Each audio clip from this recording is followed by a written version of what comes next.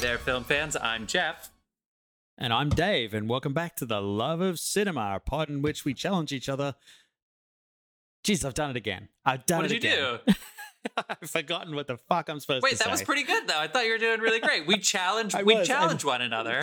We challenged one another, and then that was it. It just went. It's went. Out of your brain. To discuss movies, both new and old, with a strictly positive critical eye. See, that was all I had to say. That's it. See, so that was all I had to say. Let me just go ahead and break this down for our listeners. We are a positive criticism podcast, or at least we try really hard to be, and that is the challenge. We challenge each other to keep it positive when talking about movies, new or old. In this case, new. Right? So anytime we say anything negative, you're going to hear this sound.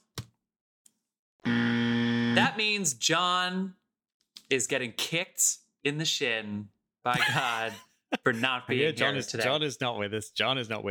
Apparently things like, going to weddings and homework and life are more important. Yeah, what an asshole. But that's what jeez. Happy wedding, Callie and Kale. Yeah. This is the pod. All right, so have a beer, sit back, relax, and let's have some fun. Please don't drink while driving. Otherwise, you're good to drink along with us every time. Yeah, if you're on the subway, just brown bag it. Yeah, they have other things to think about on the subway. Okay, people, we're talking about Eternals today. If you're new to the show, we try to keep it spoiler free for about 10 minutes. So if you haven't seen this film yet, and you're thinking about maybe should you see it, we're going to try to just give you a little 10 minutes or so. We'll also give you a little shop about the first weekend after it's closed, so you can get some context and whether or not you want to see the film. But first of all, we got to shout out our sponsors. Carlos Barroso is our beer sponsor. You can check the episode notes here to find his Instagram account, Carlos Barroso. All right. And then our music. It's going well. John. We've done 100 episodes. That's right. This is 101 now. This is 101. This is like the team when they clinch the playoffs in baseball and they just get drunk and fuck up the next ultimate game. choke. Yeah. So the artist known as Dasein, Dasein. You can find all of our music that you hear on this show for free on soundcloud.com/Dasein-artist. All right. And yeah, I should point out, we've never really pointed out some of these tracks run for like an hour. Yeah. They're like the ultimate chill out. Yeah. If your film is not planning on making any money and you want to consider using it, reach out. I bet you they'd be honored. The artist known as Dasein. Good. All right, let's get into this, Dave. You ready to talk about Eternals? I'm ready to talk about Eternals. I've been waiting a while for this. All right. Can I set this up a little bit though? Because we've had a couple not the MCU-ness of this yet, but we've had a couple movies come out recently, and this is one of them, where critics tried to set the narratives before it happens, as if this is the fucking Super Bowl, right? It's just the movie. So before this movie came out, you had mentioned last time that IMDb had to shut it down because people who clearly hadn't seen the movie were rating it really poorly, and it was probably because of a half a second gay kiss that's in the background of a scene. Yeah, no, it's right in the foreground, but no, it's like, but still, like, really? Yeah. So like that, you got nothing better to do with your time than try to cancel some people. You did nothing. So you had that, and then you had it's the lowest ever Rotten Tomato score among an MCU film. So isn't that just from critics though? And that's from critics, yeah, because the audience score is a lot higher. It's sitting around 86. Yes, I think. That's where it is right here, 86. So asshole critics, of course, and a lot of them, again, like first viewing, a lot of the reviews are just, you can almost tell that they phoned it in. Like, it just doesn't seem nice. Dave, you want to set up your thing that we're going to do? Oh, we're going to do a little something special. We got an extra segment we're going to start doing called Review the Reviewer.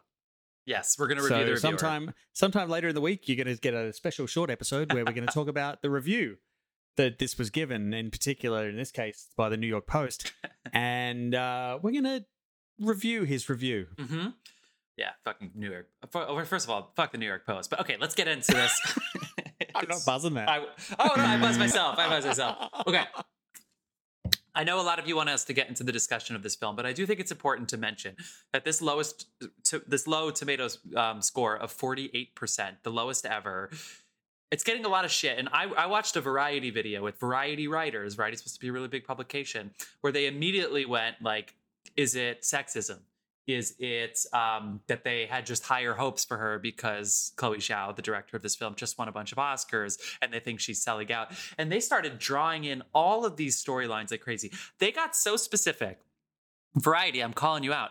They got so specific that they said if this made less than $70 million, that it was a travesty. Because the lowest ever opening weekend gross was Ant-Man, which was I think 56 million in their opening weekend, which would be the lowest MCU. So I think they were predicting this to be the second lowest opening. First of all, it's still post-COVID, but like they were literally saying if it's under 70, but if it's over 70, it's fine. These douchebags, and instead it made $71 million and is the fourth highest opening of the entire year. Marvel pretty much has all four now. It's Venom. Venom, Black Widow, Shang-Chi, and then might be the other way around. I think Black Widow might be under Shang-Chi. Yeah, you're probably right. Because the Asian Americans represented when that came out. Exactly. Oh, okay, cool. And so that's the other element of this too, is that these characters not a lot of us know yet, which is why we're going to get into the discussion. We'll try to set this also up. Really diverse cast. Incredibly diverse cast. That's the thing too. They're sitting there like they're going to be really hard on this movie because of blah blah blah. I was like, I'm so surprised that they're not in support of this, because rather than it just be like the white savior syndrome, which is a lot of what the Marvel characters, are at their core, this is something completely different. And so I thought it would be refreshing. And these critics fucking came out swinging. So I thought I was going to talk more about this, but instead I just wanted to vent against critics, Dave. Yeah, we'll save that for the special episode. That's coming sometime soon. Okay, so $171 million worldwide so far. Fuck the critic scores. It's doing pretty well, and I think this mythology is going to be here to stay for a little bit. Yeah, this is going to have some lasting repercussions in this phase, I can tell you. But also, despite reviewers savaging it, I just want to say it still took me 3 days to find a decent seat in an IMAX theater. Yeah. I went on Thursday. Crap. I went on Thursday night, and I'll admit I had to sit in the handicap seats in the back, which I was allowed to do because I bought it last minute, and they said we'll just kick you out if there's somebody, because that's how packed my theater was. Wow. Yeah, no, I got like the last center seat in G-Row at Lincoln Center IMAX. I just want to say Lincoln Center AMC. Yep. Hands down the best IMAX screen in my region. We love you. Like, oh my God, the difference in seeing an IMAX in anywhere else is ridiculous. And they don't even sponsor us yet. we mention them every single week. Oh my God. All right, well, let's get into our setup for Eternals. Here we go. So very, very, very diverse cast, a lot of characters coming in, many of whom you probably don't know much about. So we'll try our best to ease you in if you are unfamiliar with the territory. So sorry. Wow. That was such a big one. What, did you pregame? No. I just had a couple big gulps while I was ranting at these critics. Okay. So let me set up the cast first, because I think that's a really good selling point. So you have A-plus stars, Angelina Jolie as Thena and Salma Hayek as Ajak. And then you have cusper A stars, people that are right on that cusp. You have Gemma Chan, who you may know from Crazy Rich Asians. Also, big props to Gemma Chan. 2 Marvel characters now. Because she was also Minerva in Captain... That's right. She's fucking Minerva, Captain Marvel. You have Richard Madden, who you may know from Game of Thrones. You have Kit Harington, who you may know from Game of Thrones. So let me stop there and say, you have Kit Harington, you have 2 Kings of the North, and a character named Cersei. So any Game of Thrones fan, if you haven't seen this, get the fuck, come on. Yeah. Kumail Nanjiani as Kingo. Leah McHugh, you may not know yet as Sprite, but you probably will know her soon after this performance. Oh, yeah.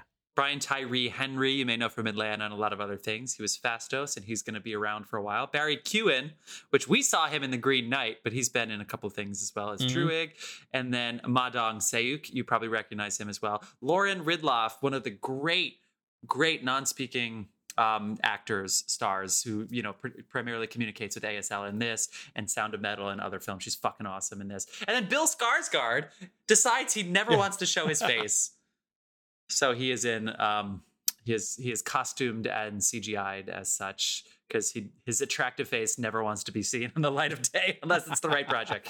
So anyway, that's the cast. Chloe Zhao, 2-time Oscar winner, both for Nomadland, in a movie which, I don't know if you knew this, Dave, this has more CGI than her previous 3 films combined, and bigger budgets than her 3 previous films combined. All right, so here we go. The saga. I watched Nomadland top to tail. Yeah, no, really. The only special effects they had was they're controlling the sun. Like, that was it. right. When you mentioned that, I thought that was super cool that you picked up on that. Okay. The setup on IMDb, the short description of what Eternals is about, the plot is the saga of the Eternals, a race of immortal beings who lived on Earth and shaped its history and civilizations. That's kind of accurate. Yeah. Yeah. There's a lot more, but it's kind of accurate. A lot more. Well, they open with the Star Wars, like, so here's what the story is in the beginning. Yeah, I mean, that is one thing I must say that rubbed me a little the wrong way about this. Like, I don't know if text scrolls work now in like the 2020s. I was curious about your take on it because I don't remember them. Jesus Christ, what's wrong with me today? I don't remember them in the other films, so I was wondering what you thought about the text scroll. Well, I did like the change up of the formula a little bit because you don't get the Marvel logo at the beginning like you normally do.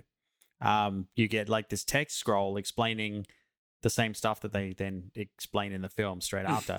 But you're right, they explain it. Oh wait, I hit the wrong button, but you got it. Oops, sorry. There it is. It came in late. That's super easy. Anyway, yeah,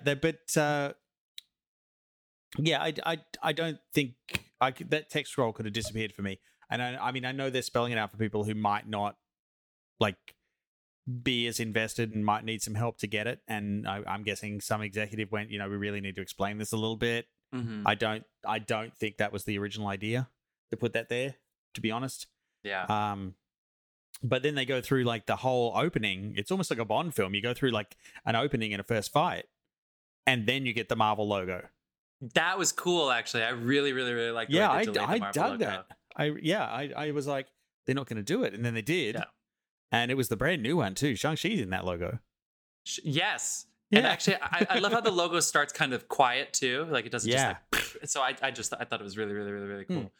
Okay, cool. So I actually agree, and I actually think that not having the title scroll is probably better than having the title scroll, because the title scroll was not only confusing, but it was kind of like, oh fuck, what am I getting myself into? Like, as soon as they started doing it, like I almost wish I just sort of got swept away in it. And then why didn't I bring a notepad to this one? I mean, okay, well, we don't want to get it. Yeah, exactly. He's ripping on me, friends. So I'm gonna bust him for that. Okay, cool. So the Eternals, we find out pretty early on, are sent by essentially a godlike being, but just sort of looks like a robot in the sky. Be very careful of crossing spoiler territories here. Correct. Well, no, for sure. Yeah. But they say this in the beginning, that there are celestials who are essentially born of planets near the sun. So the sun heats up the planet, and then celestials are born of the planet, and then the celestials now have the ability to bring and make new life, I believe. So obviously a play on God. They build the planets, yes. Pretty funny that all the Christians love this movie when they're very clearly... They're kind of like God's Santa elves. God's Santa elves. But huge. Interesting. I was thinking of Kurt Russell from Guardians 2. But, well, he's one of them. Yeah, I see. So it is connected. So there is that connection to the MCU. Yeah, Ego is a celestial. There's like 20 of them. And this is why, because this stuff is confusing. When they're spelling this out, it's like, do I not know any of this? Like, am I starting from scratch? Yeah, but what they should say is, remember Kurt Russell? This is sort of like that. Yeah, it's remember that? Remember when they got the Phoenix Force and ripped Wolverine a new one? Yeah, that's another Celestial as well. Exactly. So we've met two of them technically, although Phoenix Force hasn't featured in MCU itself yet. Yes. So why did they make the Deviants? What was the point of them? The Deviants were there to wipe out the existing population because Prime Directive not really a big thing. It's like weird. It's like let's get rid of the. No, it was to get rid of the basically all the other predators that would wipe out the intelligent life, and they wanted to keep the intelligent life and just wipe out the predators that would damage them. Yeah, but then it all went horribly wrong. Yeah, we'll stop there for a second, but let's just go ahead and say that this is part of the reason that I went and rewatched The Matrix this past week, where human beings became batteries for future life to live in this simulation so that they could produce energy for the people that were left on Earth. Essentially, what they're suggesting is for the Celestials to be born, they need life to create energy on these planets to essentially fuel the existence of the future Celestials, and then they'll wipe the fucking planet out with all the intelligent life. Okay, cool. So that's the setup. That has nothing to do with this movie until it does.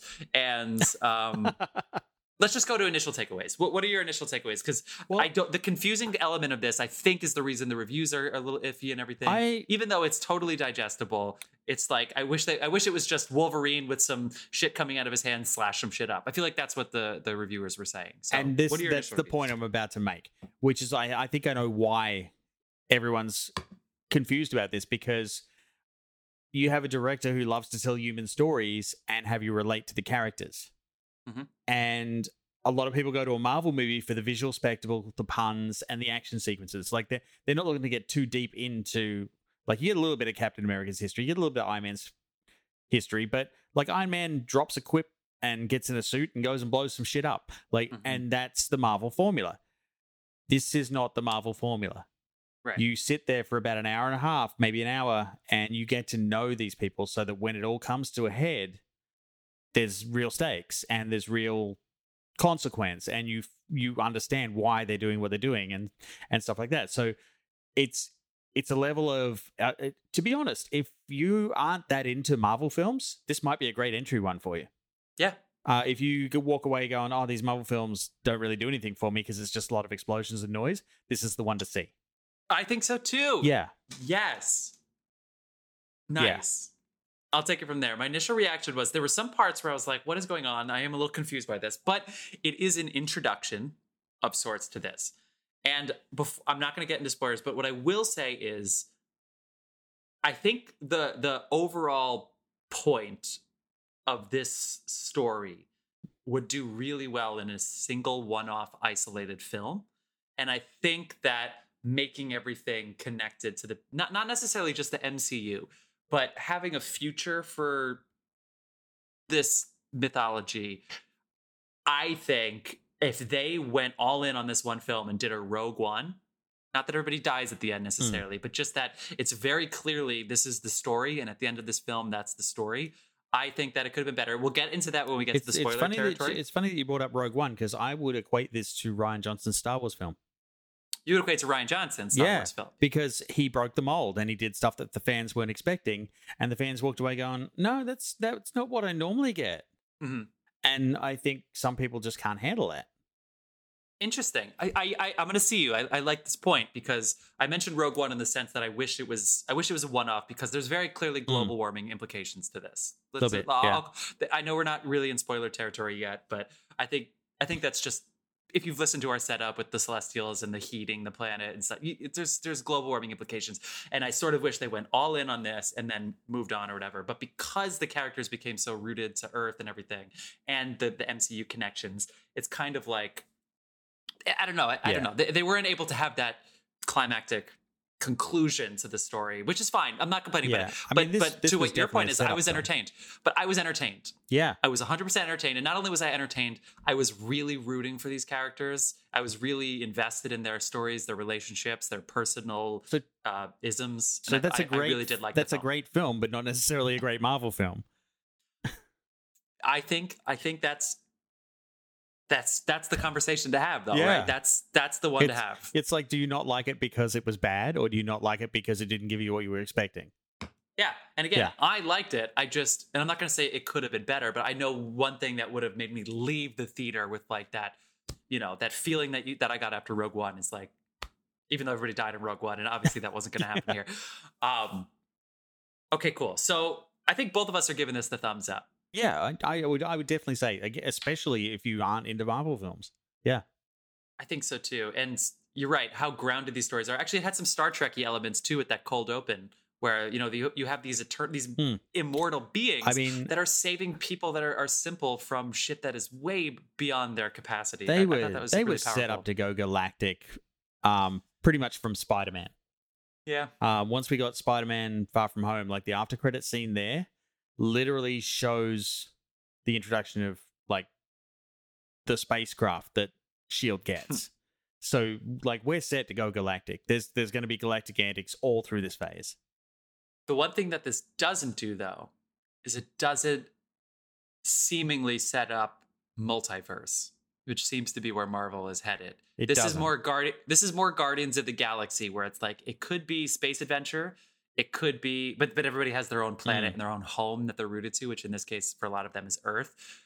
but it doesn't indicate that they exist in a multiverse, which of It course doesn't. they still could. But again, the multiverse has literally just been like set. Yeah, but they knew it was happening Like, when they were making this movie. They did. But again, it's an origin story for some prominent characters who are going to feature prominently in this phase. Not necessarily in the multiverse element, but it's certainly in the galactic element, because like we're not just talking just multiverse. Like, you can't just do multiverse. Everyone's going to get tired of that real fast. So I feel like they've set up 2 streams, and which characters bounce into which streams is going to be very interesting, because you're going to get Strange going full multiverse, Spider-Man's going full multiverse, but then in that world too. Yeah, and then you've got like all the rest of the characters, like the leftover Avengers, the new Avengers. Scarlet Witch is kind of touching on multiverse a little bit. She's going to do that as well. But we, like, for instance, where's White Vision right now? Like, what's he doing? And then, like, there's a whole slew of other characters that they're training up. Hawkeye's coming out around Christmas. Hawkeye's very much rooted to this planet. Yes. So, you know. Yeah, I love that. Okay, cool. Well, before I send everybody off, you want to shout out an actor or performance really quick before our friends, and we can come back then when we get to discussion. I love Gemma Chan in anything. Like, I watched all of... She was fucking awesome in this. Was it Humans? The series? She was in the Humans. Yes. Yeah, I've never seen that series. Yeah, I watched it top to tail. She was great the whole way through it. I want to say... I mean, everyone in it was really, really good. I feel like Kumail could have played it a little more serious, but when he went serious, he did. But I did like him. I'm going to give you a mini buzz. No, it's just like a little half buzz. Because I agree. Well, but I'm gonna buzz myself because, like, to be honest, we'll come back to the negative stuff. Let's keep it positive before we to be honest, like, I've just thought about it, and it's like, well, when he gets serious, you know, the shit's really hit the fan. He's good at that, man. So, he really is good at that. And I feel like I didn't realize that till just now, till I said it out loud. Right. So yeah, he's also great. I wanted, I think I got. I'm shouting what I wanted for everyone there. Let's shout out all these people because I think they all did an amazing job. Yeah. I want to shout out Lauren Ridloff, who's Makari. She's the one who's signed in for the majority of this film, and she's we're gonna see more of her. She's super speed, right? So she's kind of like the Flash and Nightcrawler combined. But she really like was just this. She's this emotional power. In Sound of Metal, she has like a 30-second scene, but it's like you can tell that this person knows what they really know.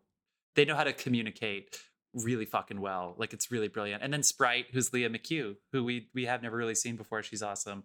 And out of the megastars, if you want like a name of the megastars, Angelina Jolie was really playing with some complex shit that was really it was like introspective in a way that a megastar, they usually have these big, powerful, robust roles. And I haven't seen her in anything in a while, and I thought she really handled the texture of that. I thought she was great. And Gemma Chan, just really quick, in Crazy Rich Asians, she's the wife of the other wealthy like cousin that is in the unhappy marriage, if you remember. She's not the main girl who's Constance Wu. That's okay. I've seen it twice. It's good. But she has this emotional depth that I think is really necessary because it's fun and wealth and all this stuff. And she shows the unhappiness that comes with having too much. You know what I mean? And she really carries that burden kind of by herself. And I thought she's fucking awesome in it. So Gemma Chan, come on, A-list star. Let's go. Let's get into the spoiler section. You ready to rock, Dave? Yeah, let's bring it on. It's spoiler time. So if you have not seen this and you don't want stuff spoiled, and there is some stuff to spoil, because we have by no means discussed everything that goes on in this film at this point, turn off now, go see it, come back to us afterwards. I don't want to ruin this for you. This is like, it's too good to ruin what happens. So Dad, turn the lawnmower off and push get off the treadmill, pause. Go over and stop this. Yeah. All right. You don't want to get grounded again, do you? The treadmill. Good memory, Dave. You're right. He was on the tread last time. I remember everything you say. I have it all recorded. Fuck, it's weird. Okay, here we go. You do have catalogs of all of our songs. Episode 101, people. Okay, here we go. There's a lot of different places that we could go here. Do you have a direction that you would like to pick? Couple of things that came out today, apparently, in the overseas releases, some of the foreign country releases, they're cutting out the sex scene. Because there is a sex scene for the first time ever in a Marvel movie. And Why are they fucking doing it? The whole point of this is that it's different. And it's not even sex. What? You don't see it. You know what? Great. I'm all for it. That whole scene could have been left out, and like the wedding that happens straight after it was all you need to do. I don't know why that was in there. It had no basis at all in the story. And actually, one of my friends who does listen to this podcast occasionally took his young nephew to see it, and because it's PG, and he's sitting there in the theater with his nephew, and all of a sudden they're on a rock going for it, and he's like, "Okay, put my hand over your eyes," and they're sitting there, and apparently this kid yells out in the middle of the theater, "Are they finished yet?" And everybody lost their mind. What? Oh my God, I would have lost my mind. I wanted to be in that theater. I was so mad. I wanted to be in that theater when he told me that, I said, I'm stealing that. I'm telling that story tonight. You're talking me into it, because now that I'm thinking about it, I actually... It was unnecessary. This is not a slight of the film, but there were a couple times where they wanted the movie to be... They wanted the movie to be something, whether it's more adult, more... Like even honestly, even the gay kiss, yes, it's great for Brian Tyree Henry's had no problem character. at all with that. I had no problem with it too. Any kiss, really. It's not just about that, but they clearly were like, we want to put this fucking thing in there. But it didn't come out of like a crazy moment. It just came out of like this kind of departing and the normal things that you would do. But again, they clearly wanted this film to be a little bit more adult, a little more something, and they didn't really know how to navigate that. I think. Well, that would be I don't know. It just felt like an. Back to the sex. Yeah, like at the risk of bad terminology, an insert. It just felt like it was just great terminology. It was just kind of stuck in there. It's stuck in there. You can't double down on the terminology. Okay, cool. Yeah, no, it was. Okay, it was that was pointless to me. But in saying that was it. Everything else, absolutely served its purpose. Everything else made me compelled to keep watching these characters. Okay, well, I'm going to challenge you.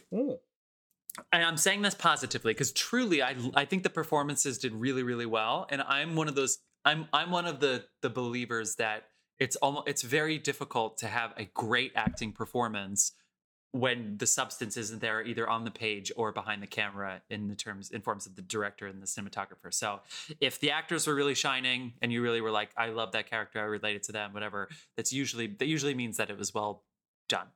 But here's something. There are a lot of characters here that we don't know. A lot of characters. Or at least most people don't know. And a lot of them are oddly similar to other characters. A lot of them from X-Men or even from DCU or other Marvel characters. So I have a list here. Let's see what you think. I have Icarus is obviously Cyclops, but with Magneto's flying abilities. So that's and a little bit extra super strength. Okay. So Cersei is Jean Grey. Ajax is Professor X. Jean, for the Jean most Grey, part. I mean, she can manipulate matter, but Jean Grey is a whole other thing. You can't really compare to that. Okay. I'm just saying. Athena is Wonder Woman. Kingo is Pyro. Sprite is tricky. I don't have much for Sprite. So Sprite is... Well, I'll give Sprite... Sprite's Loki. Sprite's Loki. That's fucking good. Wait, now you're on my team here. No, okay. I just wanted to give you the comparison you're missing in your half-assed argument. Yeah, you're right. I just finished Loki because I was behind on it too. Makari is Flash, but with a little Nightcrawler in there as well. Druig is like apparently a reference Professor in the X. comics somewhere where she accidentally raced Barry Allen. I mean, that makes sense. And I'm not hating on this. Druig is young Professor X because he manipulates everybody. He's like if young Professor X went Magneto's way. Because he's doing mind control for his own benefit. And then Gilgamesh is Colossus. So you have a lot of characters that seem like other characters, and then they're thrown into this mythology, which goes back to my one-off thing. It's like, do we really need... But anyway, what's your counter to the fact that this is just like rehash for this particular purpose? I feel like this is they're a team, and like this is a major spoiler that I'm about to drop. So if you haven't already tuned out and you don't want to know, Dad, really go now. But like they were created for a purpose, so that they were each given unique powers to serve that purpose, and they're essentially like living robots. And for me, that was enough of a differentiation. The fact that it was exposed that like these guys are not only created and built, once I realized that, I absolutely loved the way the technology worked with the gold that comes out of them and creates what they're doing. in a very Green Lantern way, if you want to go there. But like once I realized what they were, and then it got revealed that they're actually the fucking bad guys. Isn't that cool? And I was like, this is, it starts off like on surface, yes. But if you like, if you've seen the whole film and you're not just picking apart what everyone else has written on the internet instead of writing a review, then no, they're absolutely their own independent characters. Like they have powers from other things, but I mean, you know, Cyclops is Superman. He has heat vision. Like everyone was ripping off everyone else's characters back then. It's like there's going to be similarities. There's only so many fucking powers you can have. And these ones are based in a different technology. They're based in like alien tech rather than actually like metahumans or mutants or anything like that. Do you think they're going to do well now that Earth has been saved from the Celestial, which is essentially their job was to maintain this planet and to fight off the deviants to make sure that the Celestials can be born? So what's their purpose now? Well, they're in shit now. Like as they pointed out, But no, their purpose now is like that was the thing. She, like from the beginning, it was like Gemma Chan's character Cersei was introduced to the humans and immediately fell in love with the humans, and that caused her to override the purpose she was created for and find her own purpose. Nice. Yeah, that's good. And one by one, they all fought their own programming to overcome and become define their own purpose. And now their purpose is basically to find the other ones who were created for doing this as well and give them the same chance they had. This is great. It is kind of Guardians, right? They're going to go round up the troops and... It's sort of Guardians. It's definitely going to get very Guardian-ish. You saw that after credit scene. Like I saw both of them, yeah. Please stick around for the after credit scene if you're listening to this, people. I was annoyed that I had to wait 10 minutes because there's so many fucking names in these Marvel movies. Oh my god, the VFX, like the visual effects crew went for 2 fucking IMAX screens. That's amazing. But like, yeah. Oh my god, that's great. That's really, really, really great. Okay, cool. Let's get back to the story a little bit here in the film. This is good stuff. So it's about global warming, but we essentially, what they do really well is the timelines. And I think that's like the best compliment in this is that it's set up with a little bit of, you have the scroll at the beginning, but then you also have some voiceover just a little bit. And it's like, okay, cool. So we're getting story. There's a lot of story. And they're telling us this starts like 2 different versions of Blade Runner. Yeah. Get out of here. That's right. But what's really cool is that what they'll do is they'll go back in time, and Loki did this pretty well too, where they go back to events that have happened. And I almost got worried. This movie, there were a lot of times where I was like, but then I just relaxed. So maybe the critics just didn't have that button. But like, they're like, oh, of course we're gonna go back to Babylon. Like, oh, we're gonna go to Hiroshima. We're just gonna jump in. I must say that's the one scene I thought was badly placed. The Hiroshima one? We should have been reintroduced to him, and then it should have happened afterwards when he was agonizing about whether or not to join them. Brian Tyree Henry's character? Yeah, so you got the why of why he was at. It's like, I don't know, and then cut to that scene. It was, But anyway, so we're going back and forth between present and past, present and past, present and past. And I think that actually worked really well, especially when things started getting revealed. Yes. I thought they handled that really well. What about you? I thought it was great. Like when she drops that he just left, like Icarus just left Cersei. And I'm like, after centuries. My first reaction, like, because this is Richard Madden, by the way, that ass. We've seen the wedding scene and everything, and I'm like, why did he leave? And I wanted to know. And then I found out, and I was fucking horrified. And it was just like, oh my god! But yeah, as soon as he says that, he has that line. Yeah. I'm not who you think I am. It's like, oh no, shit. Yeah. God damn it, you asshole.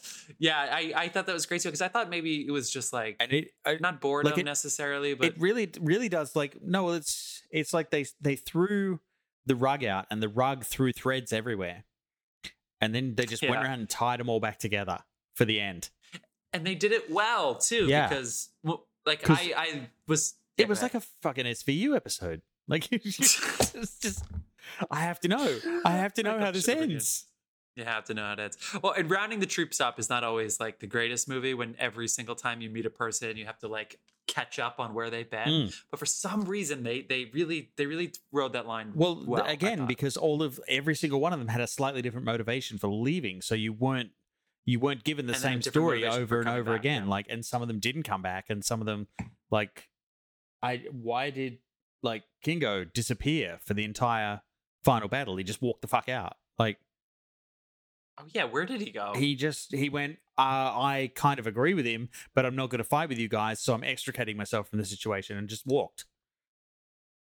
Wait, Kingo's Kumail, yeah. Right? He was like, But he was still there, though, right? Not at the final battle, no. He had bowed out by that point, and he left. Holy shit! I can't believe I don't even remember that. What the fuck, Kumail? Yeah. I mean, I don't know what he was doing. I was expecting some Han Solo fucking swoop in at the last minute with a quip. How did they miss that? It didn't happen. And then, yeah, he just went, "No, I'm not doing this," and walked. Really interesting. Really interesting. Yeah. Anyway, for the most part, they pulled it up. There were some moments where it was like, okay, realism is being fucked with a little crazily. So, for instance, one is when the deviant becomes Bill Skarsgård. So he talks for the first time. I think whose power did he take when it was Gilgamesh, yeah. Right? He takes the and for some reason not only does he get the strong arms, but he also gets a brain, and he talks to. Well, he was slowly getting that as he went. He's slowly getting there. Yeah, this is one of the deviants, and then he goes away, and then so you have Icarus, who first of all we didn't know at this point that he was maybe working on the other team, but we have Icarus, who's Richard Madden, who is going after the boss here. Fucking Richard Madden. Now I know. I guess you could say now he was protecting Cersei, who he still loved, but he was, of course, King of the North, loved Cersei, of course. But anyway, he's going after Bill Skarsgård as the main deviant now. And they tell him to stop. They go, "Hey, Chris, no." And he goes, "Okay." And then they just casually go to sleep. Now, Dave, could you possibly go to sleep in a jungle knowing that there were like 4 deviants nearby? Could you possibly sleep that night? And they were all like, it's all right. I mean, that would depend on how many superpowers and beers I'd had. Beers? Yeah. I didn't hear any of them go, "Oh, we're going to have to do rounds tonight." They literally like, "Let him go. We're going to be fine. It's all good." And it's like, so there were a couple of moments like that where I was like, okay. But on the whole, they always got it back because, again, Richard Madden really was just defending Cersei because he was just putting off what he thought was the inevitable, and everything was motivated. And I think that's everything was motivated. That was, and again, I think that's a level of detail that like a lot of Marvel fans aren't used to having in their films. Can we talk about Kumail's character is kind of important because he brings in the only non-Eternal into this. Oh my god, that guy was that guy was what you want humanity to be. I thought so too, and I was worried because it opened. So Kumail, after the past, they're in Babylon and whatever, and then all of a sudden we're in present time. So in the present time stuff where they're rounding up the troops, it just opens with this music video with Kumail, which I would say probably didn't land as funny as they wanted it to. Nobody laughed in my theater. Oh no, that was the end of a Bollywood film. The film, that's how Bollywood ends, dude. There's always a dance number. No, I got it. I've seen a bunch of them, but like, It wasn't. I think they wanted it to be funnier than it probably was, but that's okay. And then Kumail has his friend, who's his producing partner, who believes in Kumail as he knows he's an Eternal, and then he comes in to be a documentary filmmaker. Which, first of all, based on the footage he was getting, probably going to be a pretty bad movie. Yeah, it was going to be bad. But he brings in the only character that's for criticizing his movie. Mm-hmm. That man bought 80 fucking cameras. About 80 cameras. I was worried that they were. Even though I trusted the creative team on this film, not the Marvel super film necessarily, but the creative team on this picture, plus cast, director, etc., to handle diverse scenarios well. And so this character was playing in tropes that would seem to be Western comedic versions of Indian fair. But I thought this guy was really well grounded. Let me find his name. He was the heart of it, to be honest. Like exactly, we always had a pulse. Literally, he was sat in front of him to go, "This is what you're fighting for. This is what you love about humanity." And that guy was he pulled it off beautifully. And when he thought it wasn't going to happen and the world was over, and he like expresses some gratitude at them for trying, it was like really, Really I mean, I hope we see that guy again. To be honest, I hope so too. I would love to see him in future Marvel stuff. And the actor's name, I really hope he is. Yeah, go ahead. Who is it? The actor's name is Harish Patel. He was in Run Fat Boy Run, but he is from India, and he was Karun in this film. And he was really, really, really, really great to kind of ground everybody. The Gilgamesh. He was one of my favorites, to be honest. Like, it was a noticeable performance. Like, because at some point you're like, this guy is lovely. Lovely. What about Gilgamesh Thena? How'd you feel about that? I was really surprised when Gilgamesh was like, I'll keep an eye on her for hundreds of years. Yeah. I mean, Gilgamesh and Thena. No, I get that. And they'd already been there, 6,000 years by that point? So yeah. He had an attachment. He knew what she was. He knew what was possible. And he just took on that mission. Yeah, and that was great too. Like this was like possibly his first American film, I think. Well, Run Fat Boy Run is I guess British, right? Because it starts Simon Pegg, but not a lot. But yeah, basically he's like his reaction when he's told that Selma Hayek's character is dead, and he literally just drops his pie on the ground, which they were not in Australia. That was not a meat pie. Just saying. Yeah. Yeah. Oh, sorry. You're talking about. I just got fucking lost. Yeah. I'm so sorry. You're right. Yes. That might be his first. That might be the actor who plays Gilgamesh, whose name I introduced at the beginning, which is Ma Dong-seok. He looks familiar. Disney. He must have been in Mulan. I shouldn't say he must have been in Mulan. He's been in some prominent other films, foreign films. So we have seen him before, but yeah, his reaction when he found out that one of them was dead. I was just like, oh man, like this again. That's another one that has a huge heart that I felt for a lot of these characters. I felt for every single one of them too. Now we're just rallying the troops, but let's start winding this down because I feel like we're praising this movie and it's good. What are some big picture implications or other things that you're like? Oh, leaving? God, the big picture implications. I mean, this and Shang-Chi set up a lot of forces at play in the next phase. So you got multiverse, Celestials, magic, and that other end credit scene. Are we allowed to talk about that now? We're really, really deep in the spoilers. Here, so. Okay, so the second end credit scene, which I think is the one that was leaked online before the movie even came out somehow, involves Kit Harington almost taking up the mantle of Black Knight. Pretty cool, which he and also coincidentally he gets his hands on Excalibur at one point and fights with the other sword and Excalibur, and they reference Excalibur in this film. But the voice at the end of that is the one that drove the internet nuts, because you hear this voice from off screen go, "Are you sure you're ready for that?" Yeah. And the camera doesn't pan; he just looks, and the bastards don't show you who it is. And I was like, "Who the fuck is that?" And Chloe Zhao, like in an interview, confirmed that was Mahershala Ali's first voice as Blade. Dude, so you've got awesome. Black Knight, who has a blood curse, Blade, who has a blood curse. Sony's about to release Morbius, the living vampire, who has a blood curse. We're going down some dark fucking paths. We're headed. Yeah. We're headed. That's a third tier, like a third branch of where the MCU can go from where this is. So why not? Yeah, I mean, that's the thing. There's something for everyone there. You like your scary movies? There you go. There you got that. You like your sci-fi? There you go. You like your, oh my God, what the fuck did I just watch? Like multiverse stuff? Then yes, you've got that as well. So they've kind of gone phase 4, 3-tier. And it's a little bit exciting. I think it's awesome.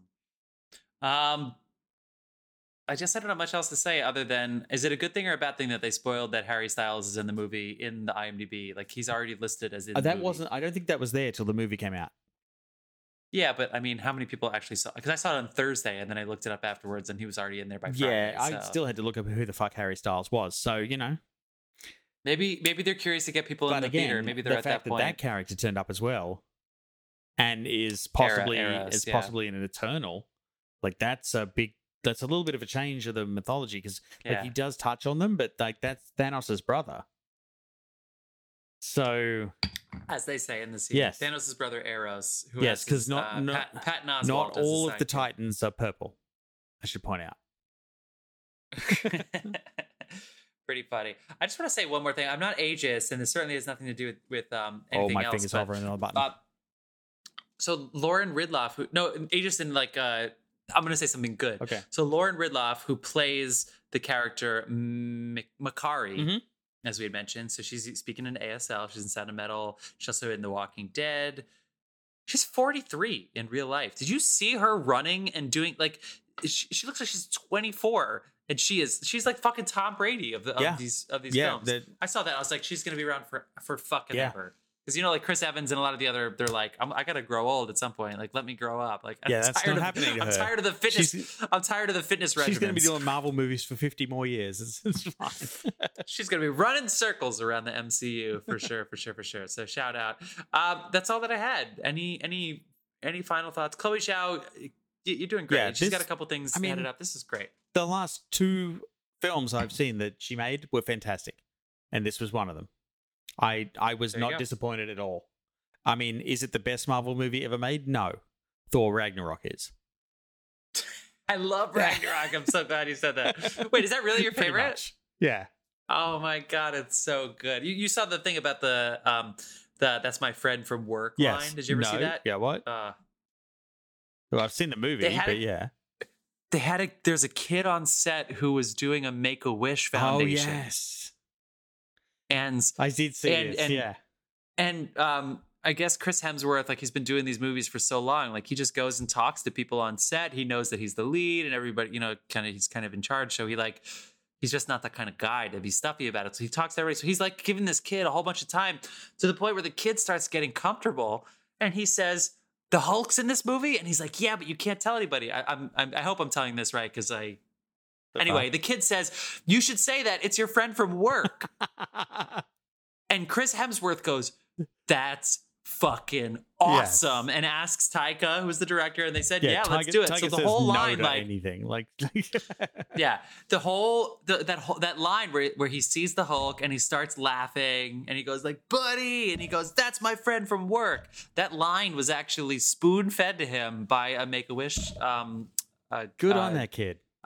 Person, a kid that was there for Make-A-Wish. How fucking awesome is that?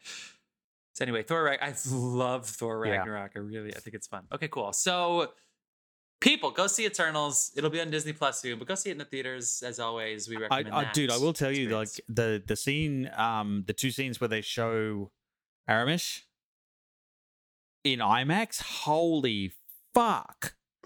Like it's huge, and like Gemma Chan is like this tiny little pixel in the middle of the screen, and then the end scene where it turns up at like it basically like they fucked with it and thwarted its plan, and it turns up and like it's a shot from Earth to the sky and you can see it in space. And I mean, it's like if the Iron Giant was an iceberg. In IMAX, that is fucking terrifying because God knows that's one of my fears. Like some fucking celestial being is going to turn up, you can see from space and just hit the planet, and there's nothing you can do about it. It's coming at you. Like ever since I saw Independence Day, my fear has been a celestial being coming out of the fucking sky. Also, shout out to Barry Cowgan, who was one of the leads in Dunkirk and Killing of a Sacred Deer, who is in this film. Anyway, also, last thing, big win for Transcendental Meditation, which is probably why you got your Last Jedi thing. What is with Cersei that she's like, "Oh, I'm trying to reach out to," what the fuck's that guy's name? Aramis? I wanted to say Arrakis. It's not Arrakis. That was Dune. I'll buzz this out. That's fine. What did you say, Aramesh? Yeah. I don't know. I saw this movie like 4 years ago, and I drank The Judge. So they're like, don't try to talk to him, just listen. And so she goes and meditates, and now all of a sudden she's like doing interplanetary, like it's like right out of The Last Jedi. So transcendental meditation, people, it's the answer to all of your film scripts. Just, if you can't make your film script work out, just have your character just meditate. don't do it too much or you fade out of existence. That's right. Yeah. That's right. Until all of a sudden you're dead and nobody really knows how you died. Okay, people, let's move on into our next segment. Thank you, Dave. Wonderful conversation. Our Marvel expert, as always. Let's head into what you've been watching. Oh God, Dave. I've got a list. You have a list? I've been watching the most recent season of Lost in Space because the new one drops any day now. You mentioned that. Really enjoying that. I finally have got to the second to last episode of Haunting of Hill House because I keep having to stop it and wait for fucking daylight. It's terrifying. What the fuck? So I wanted to watch it on Halloween so bad, but my significant other didn't. Yeah, fair enough. I'm on Chloe's side right now. I got sick of waiting for it to come out on streaming, so I bought Free Guy, and finally, you saw that movie. You went on 2 podcasts about it. I love it. It's amazing. So I bought it and I showed my wife, and she was interested for about the first hour and a half, and so I proved my point. For Therese. And I started watching Nosferatu on Shudder, the Joe Hill series, and so far I haven't been able to make it through the first episode. That's not good. Damn it! I keep buzzing myself. Is absolutely fucking woeful. Yep, that's on you for sure. I hope it gets better. I'm going to keep going with it to give it a chance because I'm not going to write it off on a pilot episode. Yeah. Joe Hill, though, doing a series. That's interesting. He does a lot of, well, it's based on his graphic novel. Yeah. Right. Because as you were talking about, we talked about that last week. Okay, cool. So it's funny that you mentioned cinematography because last week I talked about seeing Captain Fantastic, which opened with a shot at the trees from the ground at the sun with a lens flare, and I've seen all the memes about like, how do I open my independent film? And it's like, shoot at the sky and get the trees in there and have a lens flare. And it's like every independent or student film has a lens flare. Or the freeze, and you're probably wondering how I got here. That's another meme. Yeah, exactly. So I thought about that. This was one of the only times recently that I've been like, cinematography, interesting choice. I watched The Matrix this week. That's the big one for me, and I don't know why. Well, I do now because I teased it, but I was like, why am I drawn to this fucking movie right now? And it was like, I kind of forgot about the battery point of it. Spoiler alert, we might be talking about that soon. So, yeah. We should. It's on HBO Max. We just got to get John to sack up and watch it. And so we'll come back to it because I do actually think there is some funny stuff to mine about this film now. It's brilliant. Of course, it's a 10 out of 10 movie, but there is some stuff that's really fucking funny. So I'll save it for when we do our Marvel episode. Our Marvel episode. We just did that.